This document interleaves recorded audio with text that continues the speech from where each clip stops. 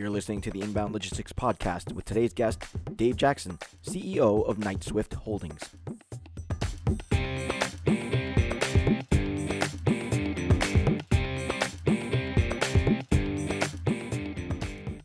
In April of 2017, Knight Transportation Inc. and Swift Transportation merged to form a trucking powerhouse with an enterprise value in excess of $5 billion.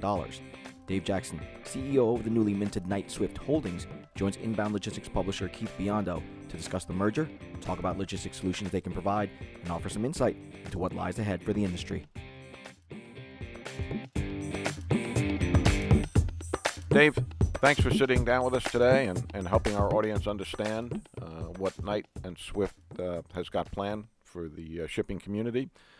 Knight and Swift merger has been in the news lately, and so I thought I'd ask you some of the details of that and what it means to our audience in terms of the capabilities of shipping, supply chain efficiencies, and more. Okay, well, I appreciate the opportunity. It's a privilege, a pleasure to be with you, and I'd be happy to talk about what this new merger means. You know, we announced it back in April. It took us a few months to get the deal closed. It was closed in early September here. And so now both Knight and Swift are under common ownership under a parent or holding company called Knight-Swift Transportation. But both of the companies continue to run independent.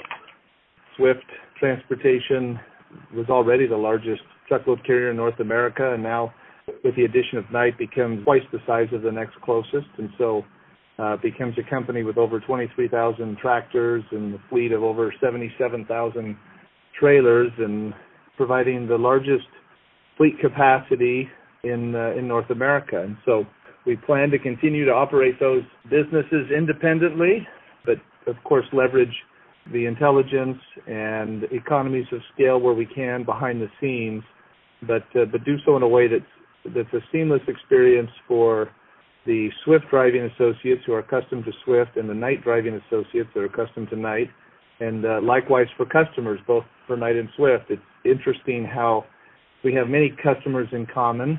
There are some new on both sides, but we have many in common, and yet we do different things for them and fill different supply chain needs. But likewise, both of the companies, Knight and Swift, have different network needs and different strengths in their capabilities, and so we don't want to mess that up. And so the diseconomies of scale come very quickly with size in this industry. Hence, that may be one of the reasons why the average truckload carrier is so small. So we think that there's tremendous risk in trying to mess with that frontline day to day. So customers and drivers should expect similar and hopefully even improved experience in dealing with Swift or Knight, but not dealing with both at the same time. So that's very interesting, and certainly the drivers and your associates in both Knight and Swift are the key component of this. Are there any gaps that the new Knight-Swift company fills, complementary things or service areas, which maybe one is stronger than the other, that our audience can look forward to seeing more of? Yeah, that's a great question. I think geographically we're both very diverse. You know, both started out as really in the West Coast or in the Southwest, and both have very quickly over time developed. Of course, Swift's been at it a lot longer, about 50 years, and Knight's 27 years old. And of course, the Knight's got their roots at Swift back in the 70s and the 80s, and started Knight in 1990.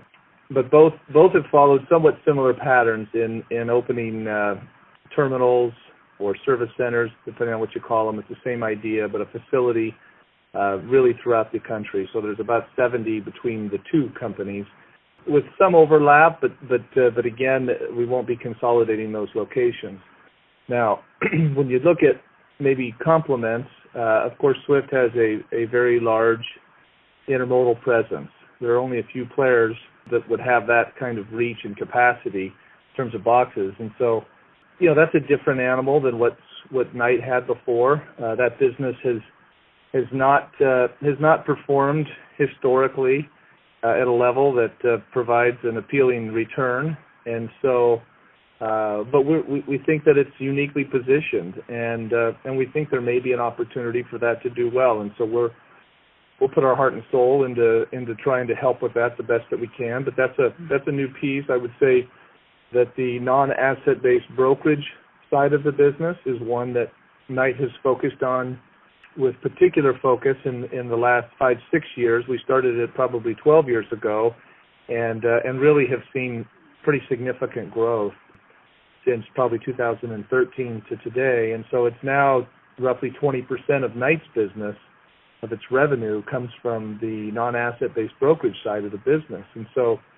Knight has been able to figure out how to make it a seamless experience for the customer who might have seasonal surges or might have needs that come up from time to time, and they can leverage usually the same customer side person, or the same person on our side that manages the customer relationship, that's very familiar with their freight, with their network, with their needs, and they can both coordinate using them on our trucks and often with a trailer pool, and supplement that with third-party carriers. And so it's largely integrated into the Knight operation. And at Swift, it's probably more of a separate entity, if you will, and it represents a very small percentage, less than 10% of their revenues. And yet Swift has made tremendous investment on the customer side, on the managing the customer side of the business, and they provide more capacity, as I said earlier, than anybody else. And so they're in a unique position to be able to really help customers through those seasonal surges and times when it's just hard to find trucks, and you have a finite fleet, but theoretically we could develop a nearly infinite fleet with the many partner carriers. And so between the two companies, we think that there's somewhere around 30,000 unique third-party partner carriers that we have under contract between the two brokerages. And so there's a big opportunity, we think, to help Swift, to help the offering to the customer in particular, with a very competent, meaningful, well-integrated non-asset brokerage to supplement the fleet business. And so I would say those would be maybe two areas that would probably represent the biggest complement to one another. Well, that's extremely interesting, particularly because it seems the way you've described it is that there are differences based on the organic growth of each individual company. You've had a little bit of a head start on the logistics side, if you will, the third-party logistics or brokerage side, and they haven't on the Swift side.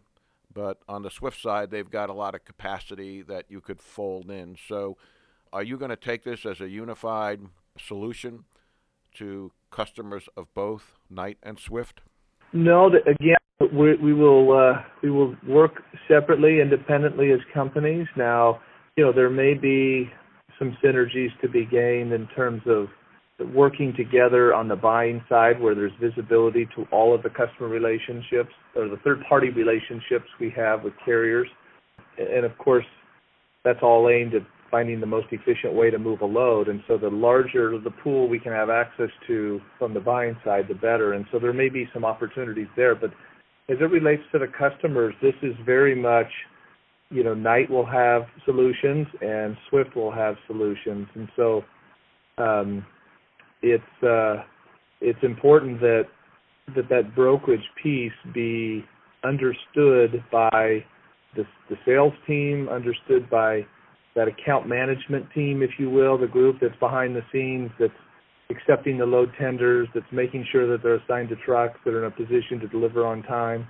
And so it's important that's well integrated to the existing system. So this isn't just a bolt-on. And so because of that, that's why it's important that the Swift sales and the Swift account management are the ones that are involved in selling and in accepting and executing on those loads, whether they go on a Swift truck or whether they go on a third-party Swift partner carrier, and of course likewise for Knight.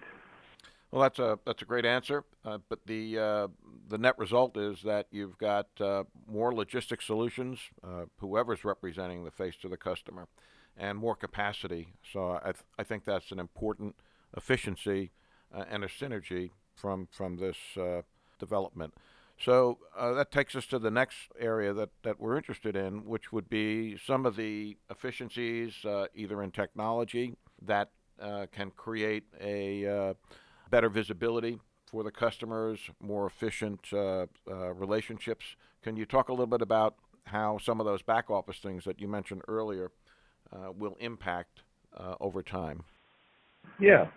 Well, there would clearly be some specific things that just come along with managing a trucking business as best as you possibly can. And so, of course, on the purchasing front, there would be some synergy opportunities there. When it comes to managing safety, you can line the P&Ls side by side and kind of go down the list and see which fleets have strengths in different areas. And so, we'll work on those. There's some opportunities to improve in a few areas there.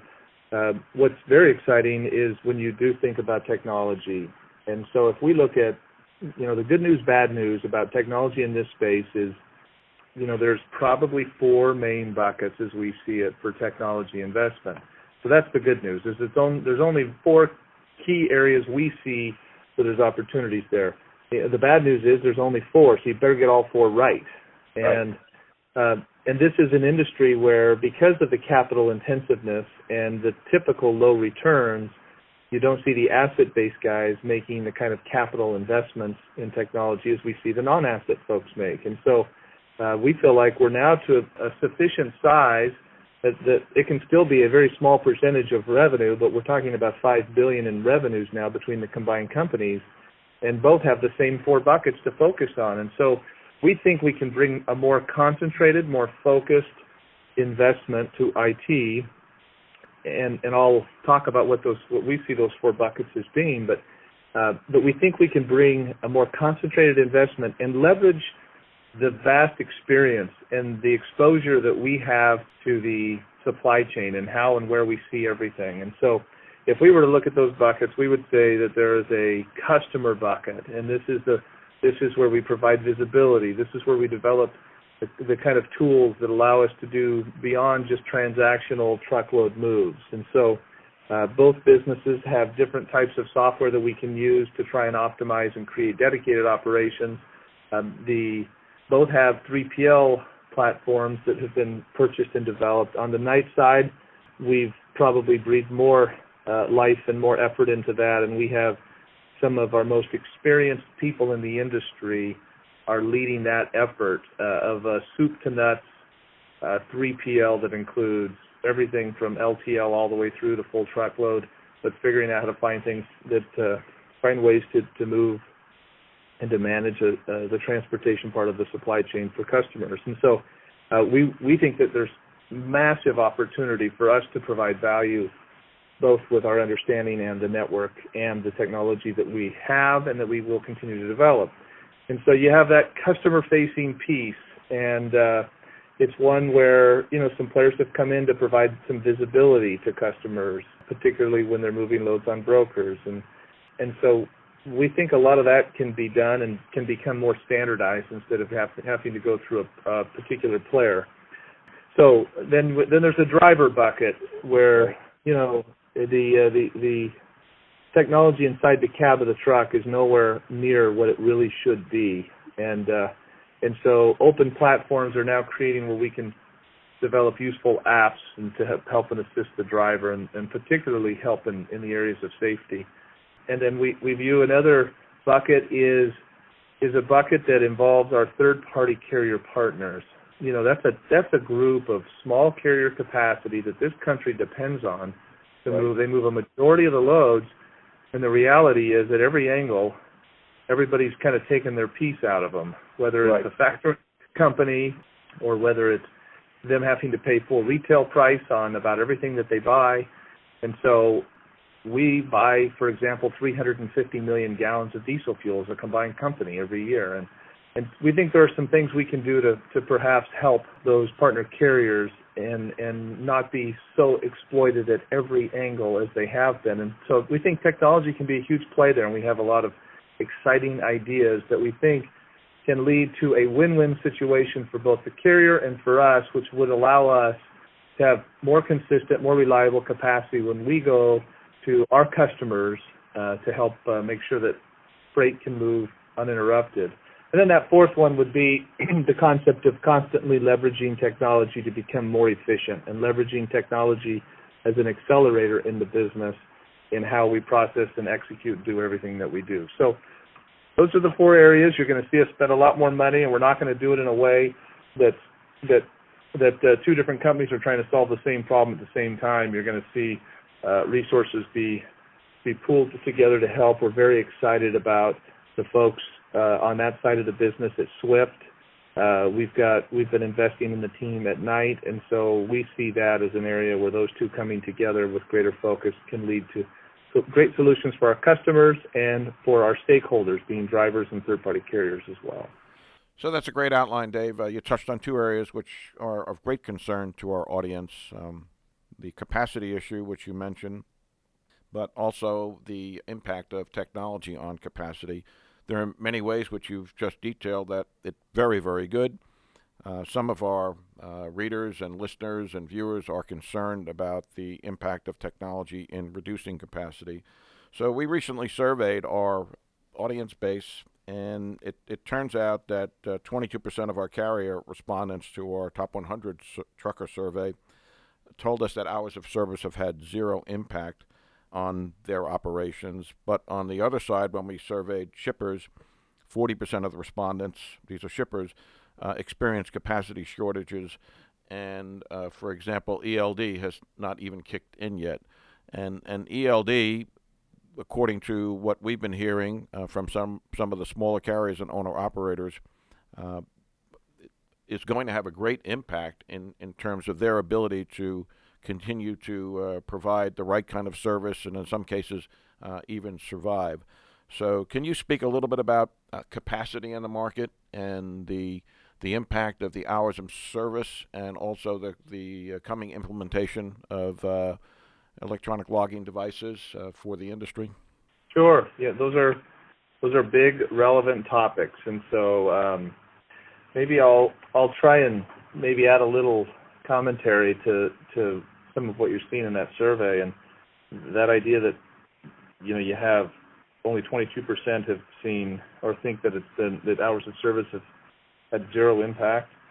What we've seen happen at small carrier capacity they have not adopted ELDs yet, and right. And I've seen various surveys. Many of the Wall Street analysts have done surveys. I've seen some other surveys done, and there is very much a wait and see, or that it'll never go into effect, despite all of the heads up. You have fleets like Knight, for example. We've had electronic logs for more than 6 years, and Werner has had them for probably a decade, and most of the large guys have adopted them 4 or 5 years ago plus. So they're effective, they're important, and I think it's an important step in an industry that really is only about 37 years old post deregulation in 1980, and right. And it's needed, and there are way too many truck-related deaths, and so it's appropriate for the community, it's appropriate for everybody, and I think that the capacity shortages that you're seeing noted in your survey, and that as we look at the third-party data out there that suggests that the imbalance of loads posted versus trucks posted, if you will, it certainly suggests that we're heading into, if not already, in a position where there are too few trucks chasing too many loads. And I think that there are a multitude of issues that have led to that are totally independent of an upcoming ELD. And I think the ELDs will be felt more so in 2018. Right, 18. So Dave, I think what we're seeing from our audience is that there's always naysayers and folks worrying, but obviously you need to do a threat assessment if you're going to keep your supply chains moving in the right direction. So we see our survey also showed zero respondents said that the economy is going to go down in 2018. So obviously if there's more economic activity, there's going to be more trucks on the road, more product being moved, and so that there's an impact, an overall larger impact because of the economy. In terms of the demographics, you have an aging driver pool, And there is a lot of investment in infrastructure because of policies of the current administration, but also there's a lot of rebuilding. And traditionally, many of the drivers gravitate towards construction jobs and so on, which is going to be because of the two hurricanes and the rebuilding efforts that we've experienced there. And so some of our carriers have reported the hours of service have decreased their efficiency by 5%. So when you add some of those factors together, and then the implementation of ELDs, you can understand why some of our audience are concerned about what capacity is going to look like as we work through some of these issues. Yeah, I think you laid it out very well. I think there is reason to perhaps be prepared for the environment. We definitely have seen our customers reach out to try and secure capacity. It's a dramatic shift from where things were, I would say, starting about the second quarter of 2015, when we saw the market get much more competitive. We especially saw the non-asset-based brokers. They seemed to really double down and make year-long commitments on the bet that they could buy better throughout the year and they were able to.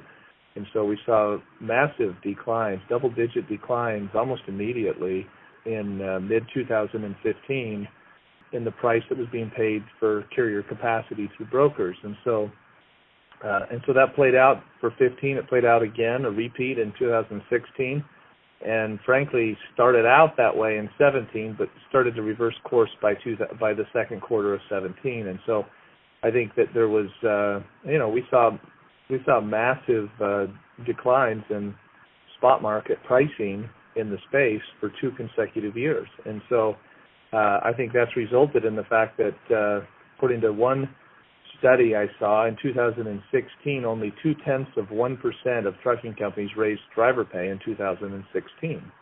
And really in 2015, driver pay stopped increasing. 2017, it largely has not increased despite the difficulty that's been out there. And so we're going on almost a few years now of flat wages for drivers because the rate market simply doesn't support it. And we have seen an alarming trend just happen here in the most recent labor report that showed that trucking jobs were actually down, which they're never down. And, every trucking company, if you're open, you're always hiring drivers. And so we've seen now a data point that shows the driving jobs were down. Manufacturing were up huge. I think the number was like 36,000 new jobs. And construction jobs were up almost that much as well. And so we're seeing trucking lose to the vocational labor battle, which we've lost. We've been behind, but we haven't really lost like in the dramatic fashion that we're seeing. To say nothing for what you had mentioned, that this is an aging driver force. We have more baby boomers that seem to be coming off the road than the next generation coming on. And so all of that is leading us to what we believe is the most difficult driver environment we have ever seen. And we have been saying that since about May or June, and it has gotten progressively worse. And we think that if it keeps up, we're going to find ourselves in a bit of a crisis, and maybe already at that level. And so drivers need wages. They have not gone up much in the last decade. They had a chance to go up a little bit in 2014 and maybe early 15 after having been flat since 2008. And so the spread for a truck driver over other vocational labor where he sleeps in his own bed, he or she, and they can stay home, that spread is largely evaporated. And that was all pre-hurricane. And so now you have project employment in Texas and in Florida that pays massive amounts per hour, that pays 2 or 3 times or sometimes 4 times an hour what a driver would make. Right. And in this project labor. And so those numbers, that has not been felt yet in the space. And so, and oil and gas have gotten a little bit more competitive, and they're pulling from that vocational labor force as well. And so the largest barricade to adding new capacity this next go around in the cycle will be drivers, and because you just have to have them, and it's not happening. And so the only way to solve that is drivers are going to need to be paid more. It's going to need to be a more competitive, more compelling job. And so that's going to take some rate, and it hasn't existed. Now there's a second backdrop to that, and that is that used equipment prices are at record lows. I saw a report last week that said prices were even down over a year ago, which we wouldn't have thought was possible. So we've had 2 years of record low used equipment prices. Well, as you know, most small carriers, their equity, their borrowing base is the equity they have in their equipment. And right. And so when you're upside down, that's a real problem to growth. It's a real problem to even refreshing your fleet. So we've seen that in the new truck orders over the last 2 years. But when we look at the used market, it usually improves when you see rates go up. Well, the problem is in 2014, we flooded the market we bought about twice as many trucks as we normally would in an average year in 2014 and oversupplied it in 15 a bit. And so those 4-year-old trucks are going to start rolling off in 2018. So right about the time that you would think rates would go up and that would get healthier, we're going to be flooded with used equipment again. And so the economics are going to be very challenging, particularly for the small carrier, independent of ELDs. And so I think it would be appropriate. It's an important time for those that shippers of truckload capacity to be in tune with those, not be scared, not be feared, not operate in fear, but there now would probably be a pretty good time to secure the right kind of capacity so that there's not any kind of interruption and what could be an interesting time, especially if we see economic growth continue as many believe it will. So this is less about Knight and Swift and more about the industry which you're a leader in. Is there a consensus across the industry for raising driver pay? Is there a consensus from your perspective on the shipper's side for accepting those kinds of increased transportation costs? It's certainly it's top of mind for the carriers. We know how much money we're spending to try and recruit drivers. We know what our turnover looks like as others are trying to poach drivers and offer all kinds of things and incentives.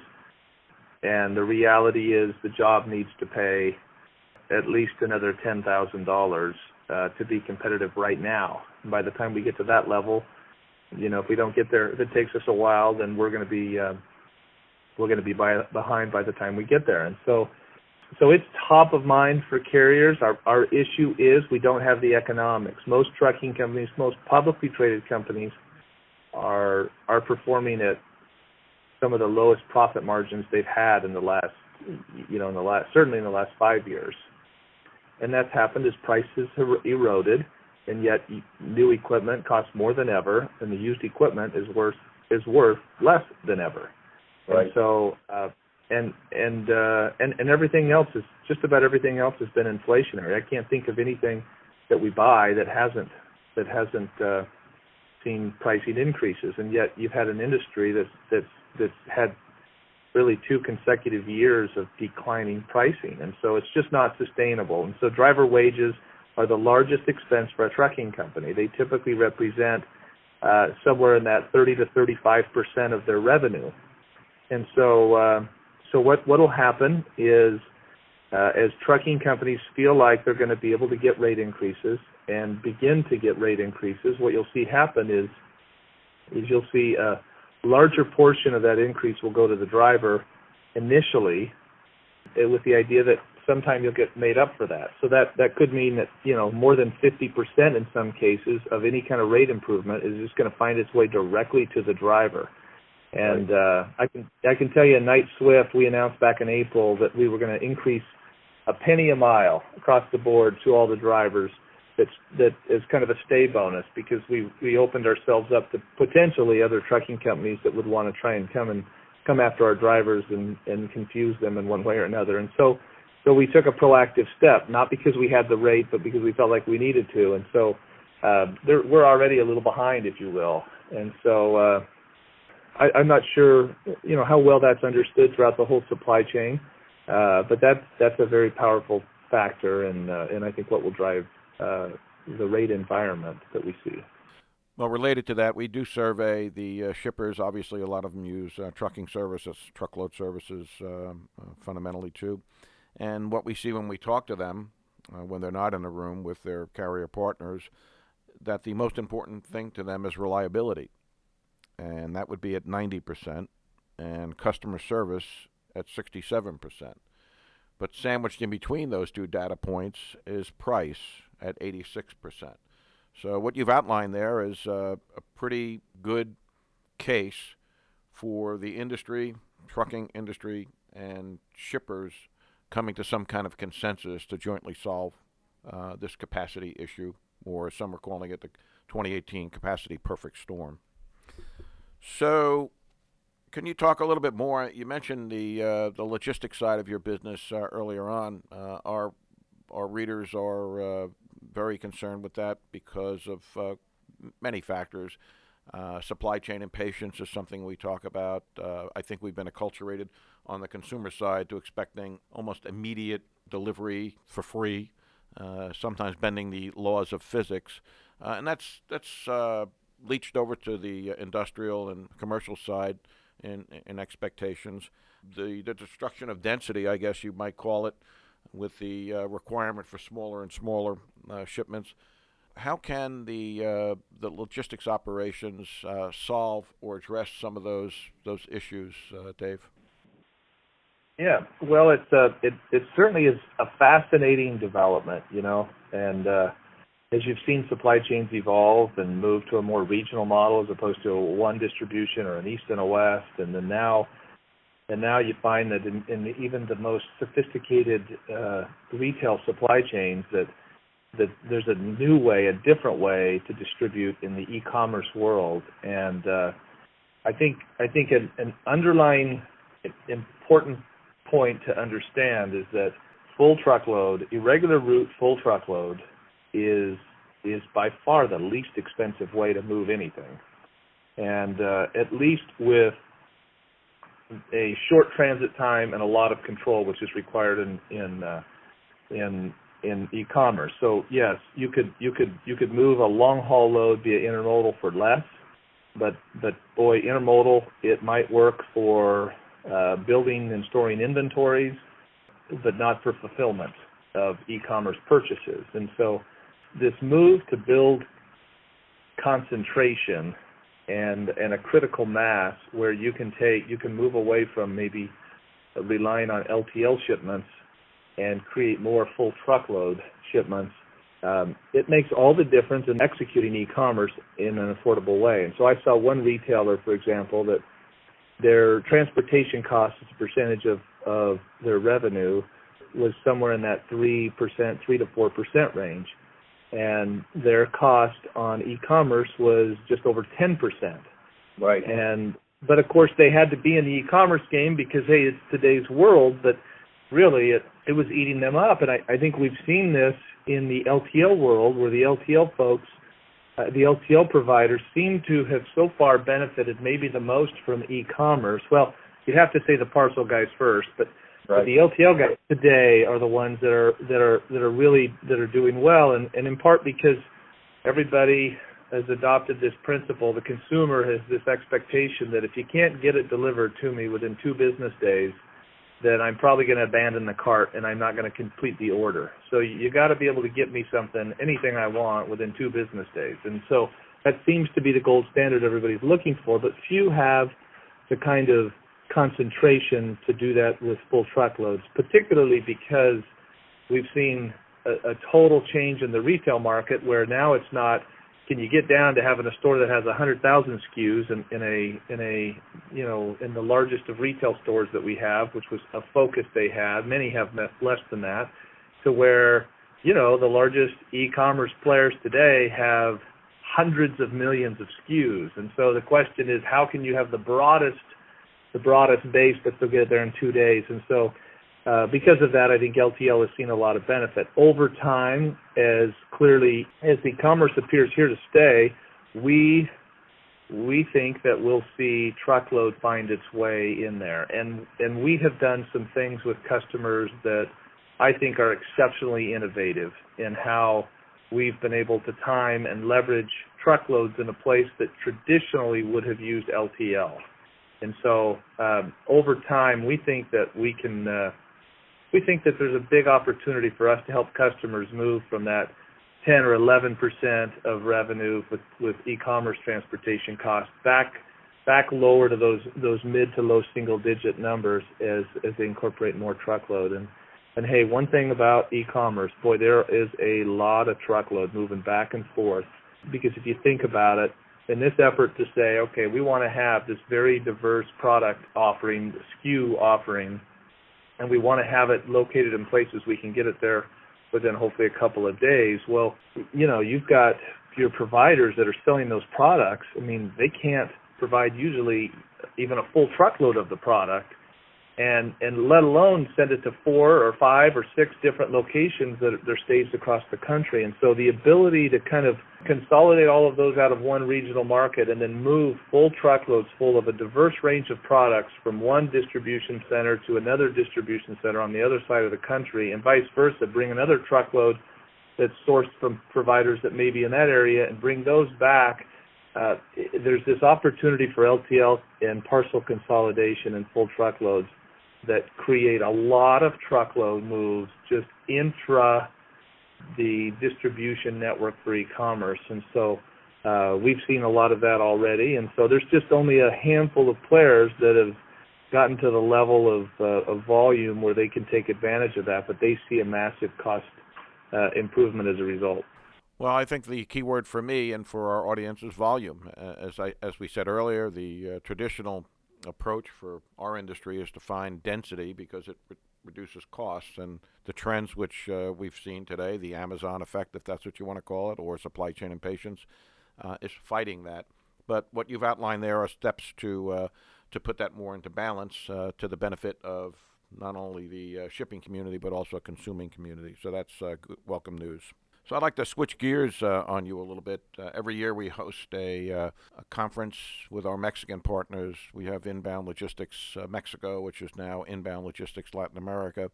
And last year there was a lot of crying tears in their Tecate, as we said, based on some of the anticipated trade friction between the U.S. and Mexico.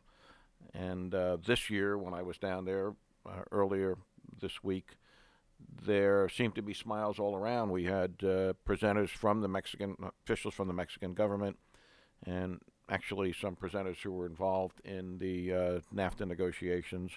And some of the issues are well known. Customs automation, there's a disparity there. Access to market, there's a disparity there. Labor dispute resolution, infrastructure.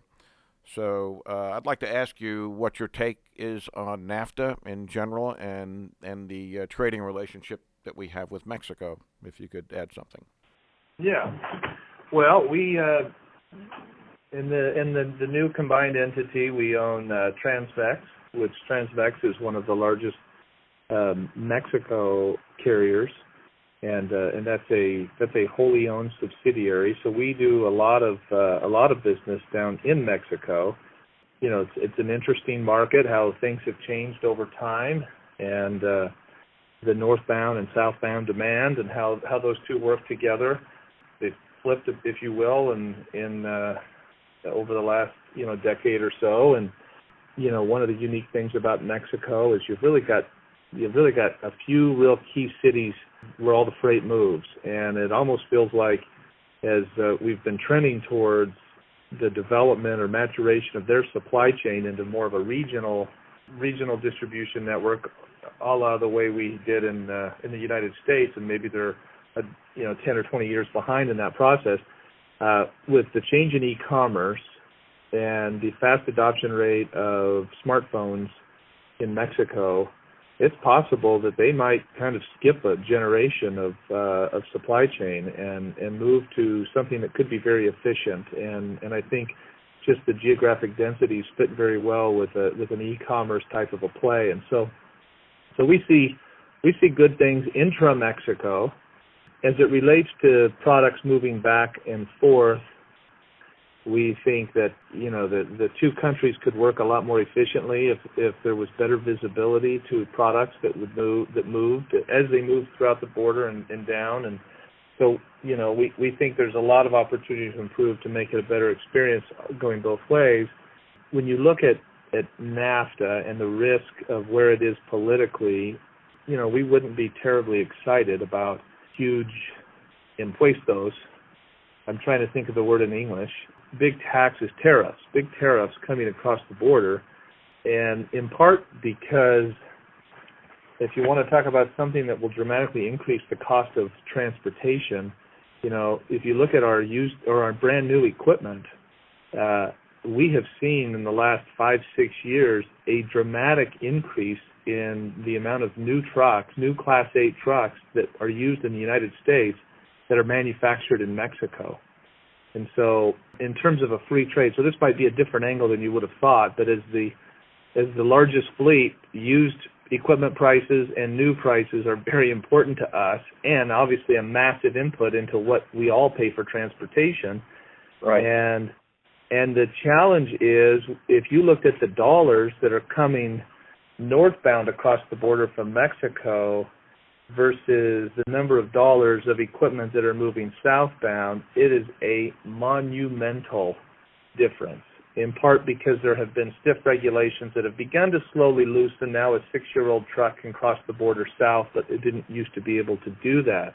So Mexico, I think, has set themselves up where, they've kind of got the best of both worlds. They can get equipment can be manufactured there, but then other people can't send used equipment very easily into their market, so it forces that market to be used that way. Well, I read one study that said that the average age of a truck in Mexico was about 18 years old.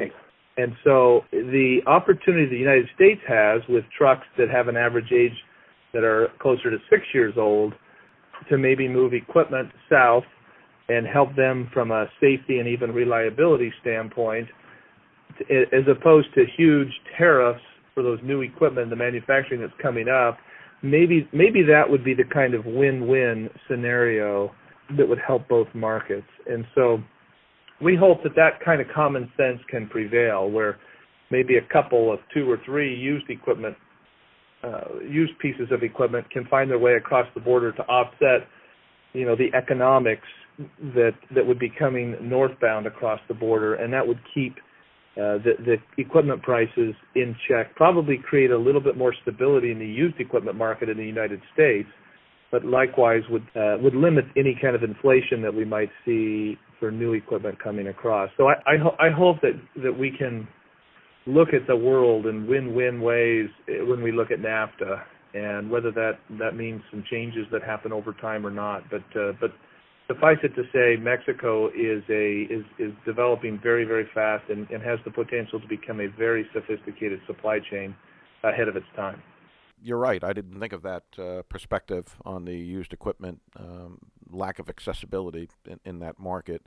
And it is an example of the understanding that Mexico has evinced, or at least some of the representatives from the government of Mexico at our recent Supply Chain Leaders Summit, that they have to come to terms with some of these things. And I think more than I saw the 12 months prior, they're ready to discuss these things, and they seem to be more open, at least they said they were, to addressing some of these disparities. So that's good news.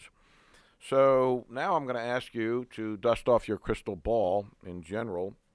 Trucking is a leading economic indicator, and what you've got now is a scale which is a lot larger than you had access to before.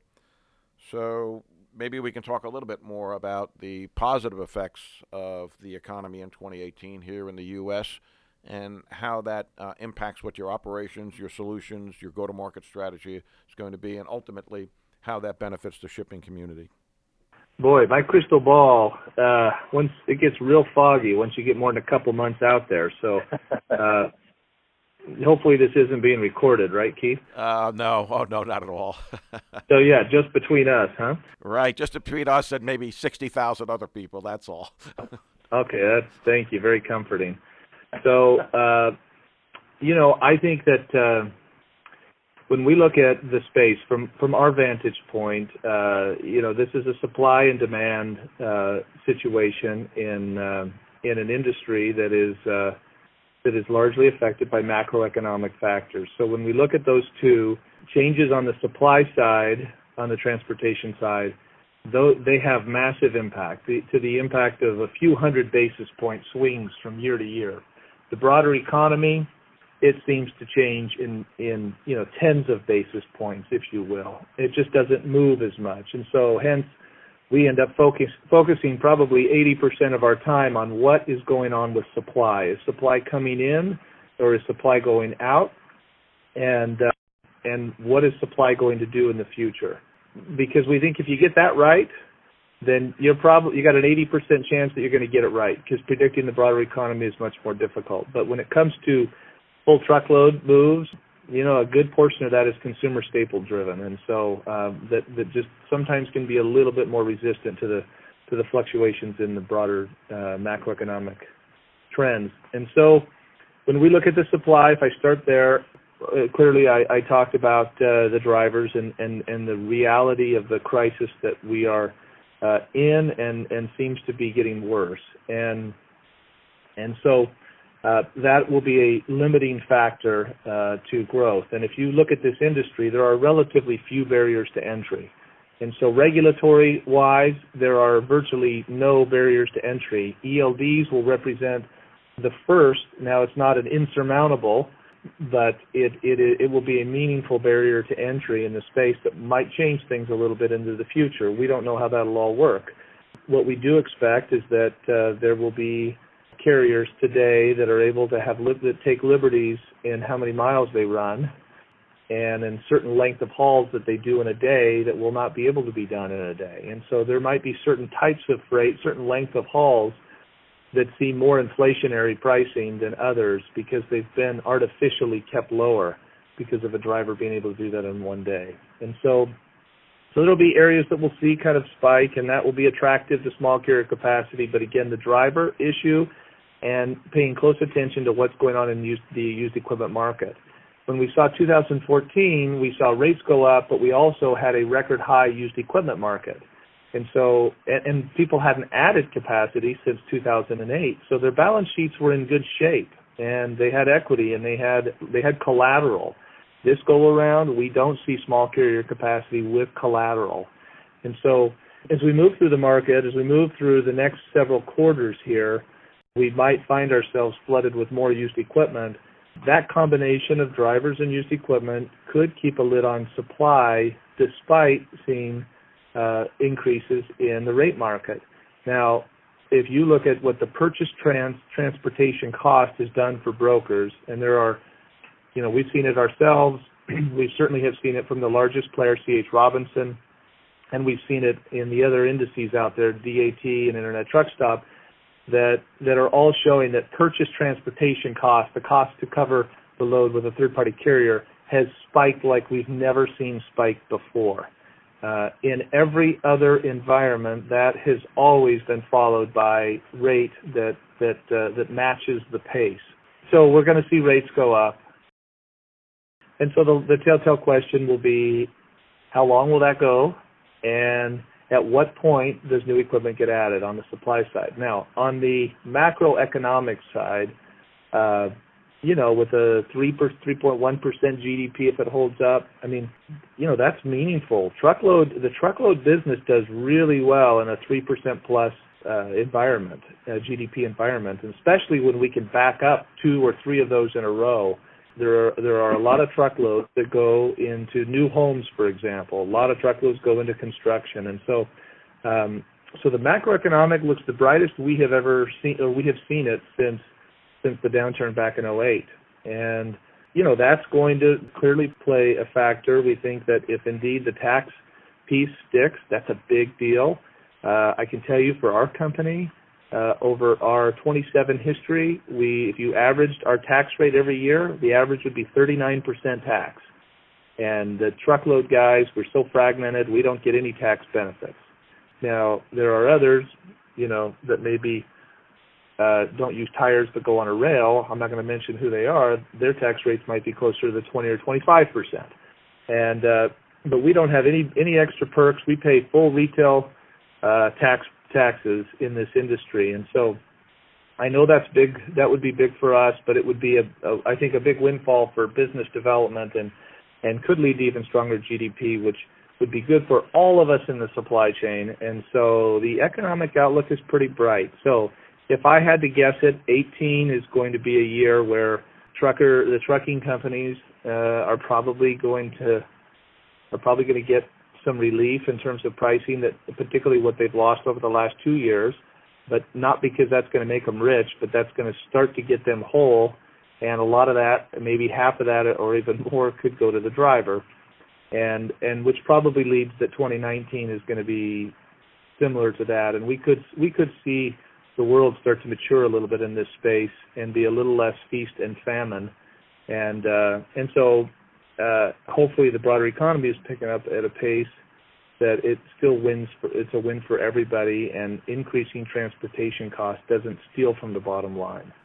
Give that crystal ball a kiss, because I tell you, it really hasn't failed you, Dave. That was a wonderful macro and a drill down on what we might expect, given your perspective as a leading economic indicator in our field. So we appreciate your time and sharing your thoughts, ideas, and opinions, and we look forward to maybe getting back in touch with you in 6 months to see how the merger is shaking out, if that's okay with you. That'd be terrific, Keith. I appreciate the opportunity to visit, and certainly for those that are listening, many of which are probably customers of ours, we're grateful to them. For those that would like more information, you can find out all about our services on our two websites, knighttrans.com, KNIGHTTRANS.com, or swifttrans.com, SWIFTTRANS.com.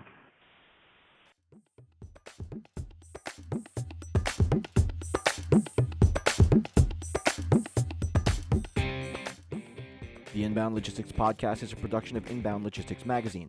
For the most in-depth information around logistics, transportation, and supply chain practices, get your free print and digital subscription at inboundlogistics.com/subscribe. Connect with us via LinkedIn, Twitter, Facebook, and YouTube for the most current developments in the industry. If you'd like to leave us some feedback or have a topic you'd like to see covered in a future episode, call our dialogue line at 888-878-3247 or leave us an email at podcast@inboundlogistics.com. I'm your host, Jeff Vita. Thanks for listening, and we'll catch you next time here on the Inbound Logistics Podcast.